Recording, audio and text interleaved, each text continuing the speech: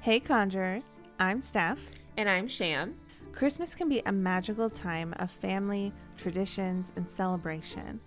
Children excitedly wait for Santa to bring special gifts. Families gather to share food, memories, and laughter. Sadly, for some, the joy of Christmas only reminds them that their life is not what they had hoped it would be. For you this Christmas, we have a tale of a Christmas Eve when Santa brought horror instead of joy.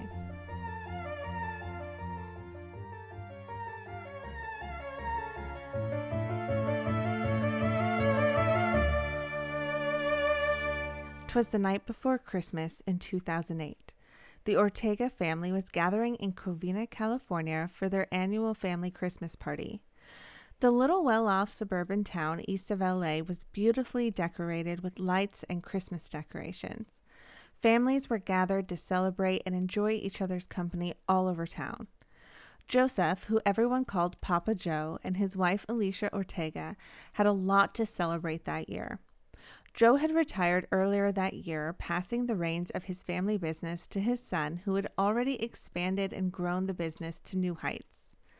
70-year-old Alicia and 80-year-old Joe were excited to finally start this new chapter of their life.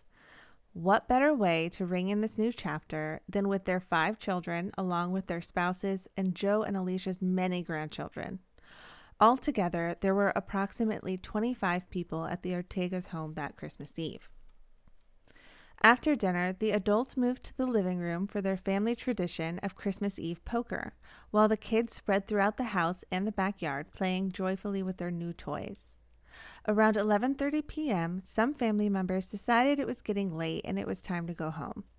As they began the goodbyes, 8-year-old Katrina saw Santa coming up the walk dragging a large wrapped gift behind him. She squealed with delight as she ran to greet Old Saint Nick. She yelled, "Santa is here," as she excitedly threw open the front door. In his other hand, the man dressed as Santa was carrying a 9mm handgun and immediately shot Katrina in the face. As he stepped over little Katrina, he immediately began firing at the adults gathered in the living room. In the matter of minutes, the scene went from a wonderful family celebration to a horrifying massacre. Okay, I'm immediately traumatized. Like, what the hell? Imagining this moment literally sends chills down my spine. Right? You can picture your own family Christmas. And of course the little girl was excited Santa was there. She had no idea.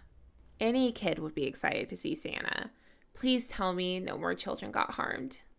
Most of the children were already out in the backyard playing by the pool, and the other children managed to flee out the back door. Once the man had shot everyone on the first floor, he made his way upstairs, killing anyone he found along the way.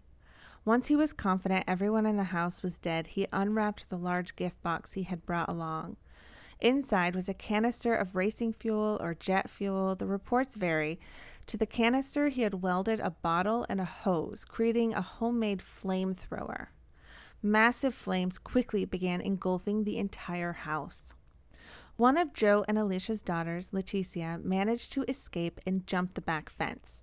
Using a neighbor's phone, she called 911, but she wasn't the first. Many of the neighbors had already called and reported a man dressed as Santa entering the Ortega's home, immediately followed by gunshots, and now appeared to be setting the house on fire. By the time police and firefighters arrived, the house was fully engulfed in 50-foot flames. It took 80 firefighters several hours to put all the fire out. Most of the survivors were children, and Leticia was rushed away to the hospital as doctors tried to save her daughter Katrina's life. Likely the intruder wasn't expecting a small child to answer the door, and while the injury to Katrina's face was severe, she did eventually make a full recovery. Police weren't going to be able to interview the surviving family right away, so they started with the neighbors. Oh my gosh, I felt like I was holding my breath for her. I am glad she's okay, but seriously, what could this family have done to possibly deserve this? No family deserves this. Katrina survived, but her life was changed forever. And for what? What did the neighbors say? Were they able to provide anything that could have helped hunt this man down? Well, one neighbor told police that she saw a man drive away in a blue Dodge minutes before the police arrived. And she remembered it being weird because the car had no lights on when it drove away after midnight. Police had no theory as to the motive behind this heinous act and were worried that the Santa Slayer was a crazed individual out to kill as many people as possible. How many other families could be targets while blissfully going about their Christmas traditions? They knew they had to find this guy, and fast. A few hours later, just as they had feared, another 911 call came in about a shooting. A man named Bruce Pardo was found shot in the head by a 9mm handgun. He was found in his brother's house early Christmas morning when his brother arrived home. Police found a 9mm handgun in his lap and another on the floor.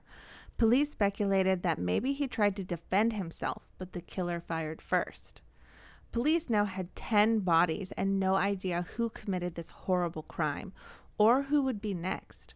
All of the victims found at the Ortega's house were so badly burned they had to be identified through dental records. Bruce nor any of the Ortega victims had a criminal history or any violent connections in their past. They all seemed like nice, family-oriented people. Police decided the one outsider, 45-year-old Bruce, might hold the key, so they started digging into his personal background. Bruce grew up in the San Fernando Valley and went to college at California State University for computer sciences. Most recently, Bruce had been working as a software engineer at JPL, Jet Propulsion Lab. Bruce had a happy and loving childhood by all accounts, and he seemed to be living a good life. Then, in the 1980s, things started getting messy. He had a string of bad relationships. He was even engaged at one point, but he ran out on the wedding, leaving his bride at the altar and his guests very confused. Years later, Bruce was in an on-again, off-again relationship with a woman named Elena Luciano, and they had a son together. In January of 2001, Bruce was watching 1-year-old Matthew while Elena was out. When she walked in, she saw Bruce holding the wet, limp body of her baby.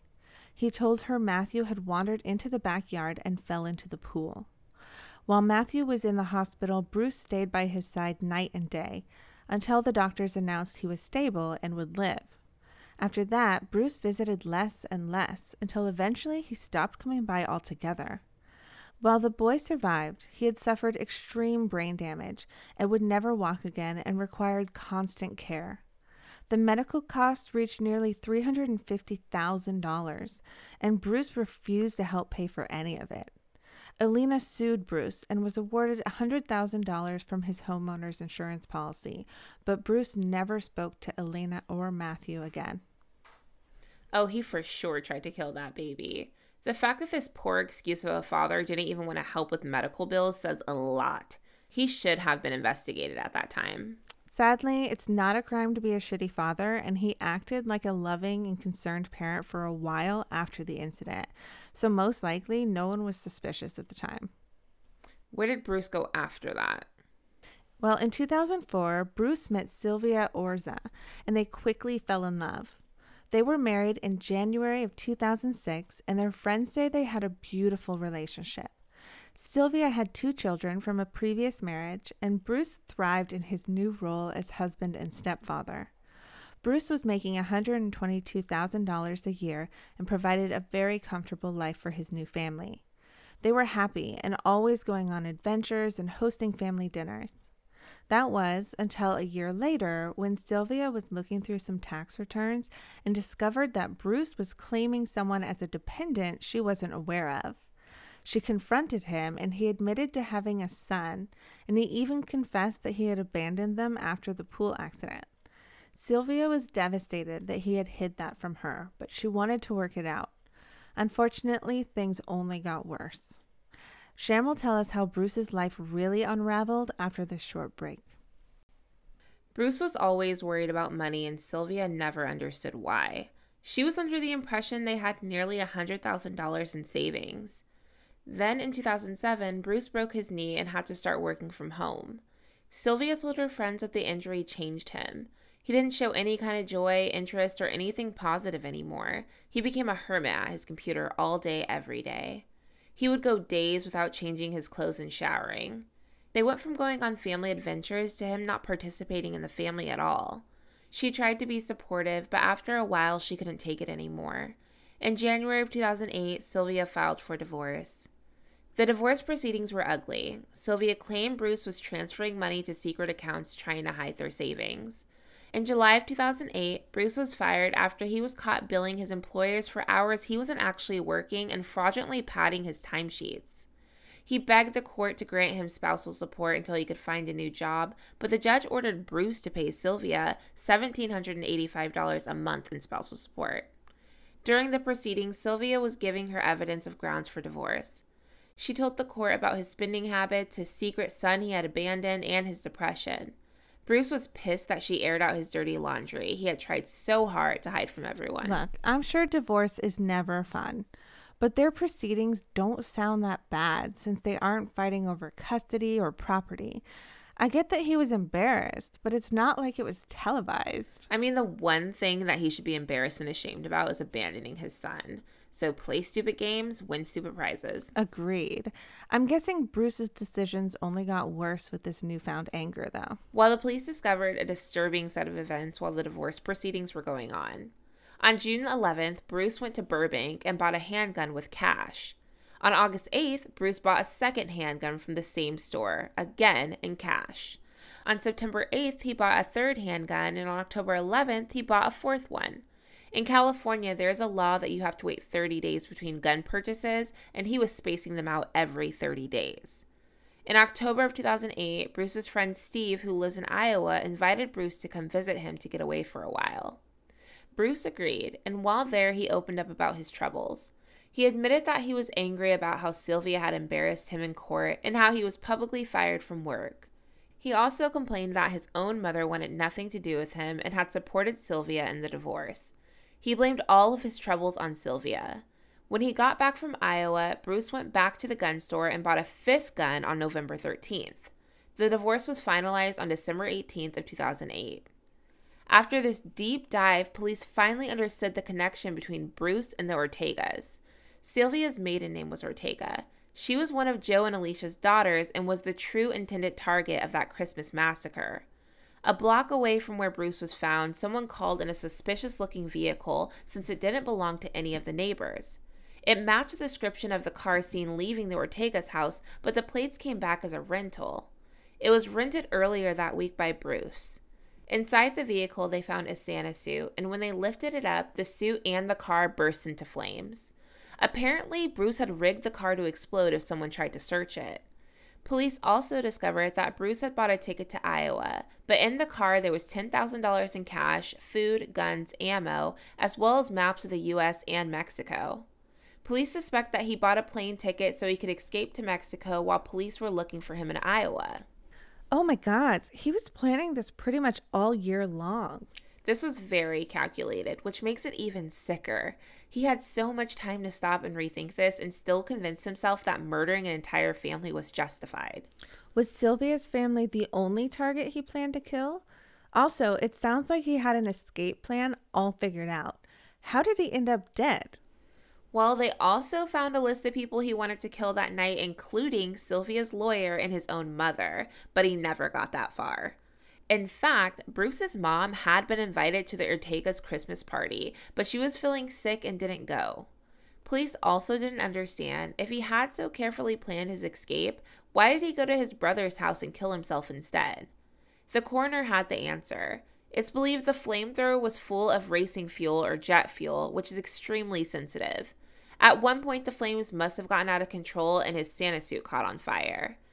When medical examiners examined his body, they discovered he had third-degree burns all over. That means he would have been in excruciating pain and couldn't possibly go to the hospital for help. It wouldn't have been a hard decision to kill himself instead.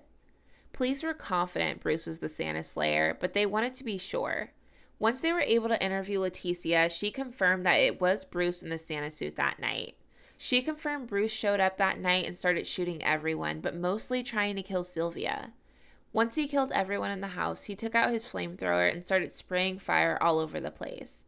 Bruce unfairly took the lives of 80-year-old Joe, 70-year-old Alicia, 49-year-old Charles, 45-year-old Cherie, 51-year-old James, 52-year-old Teresa, 46-year-old Alicia, 17-year-old Michael, and his ex-wife, 43-year-old Sylvia.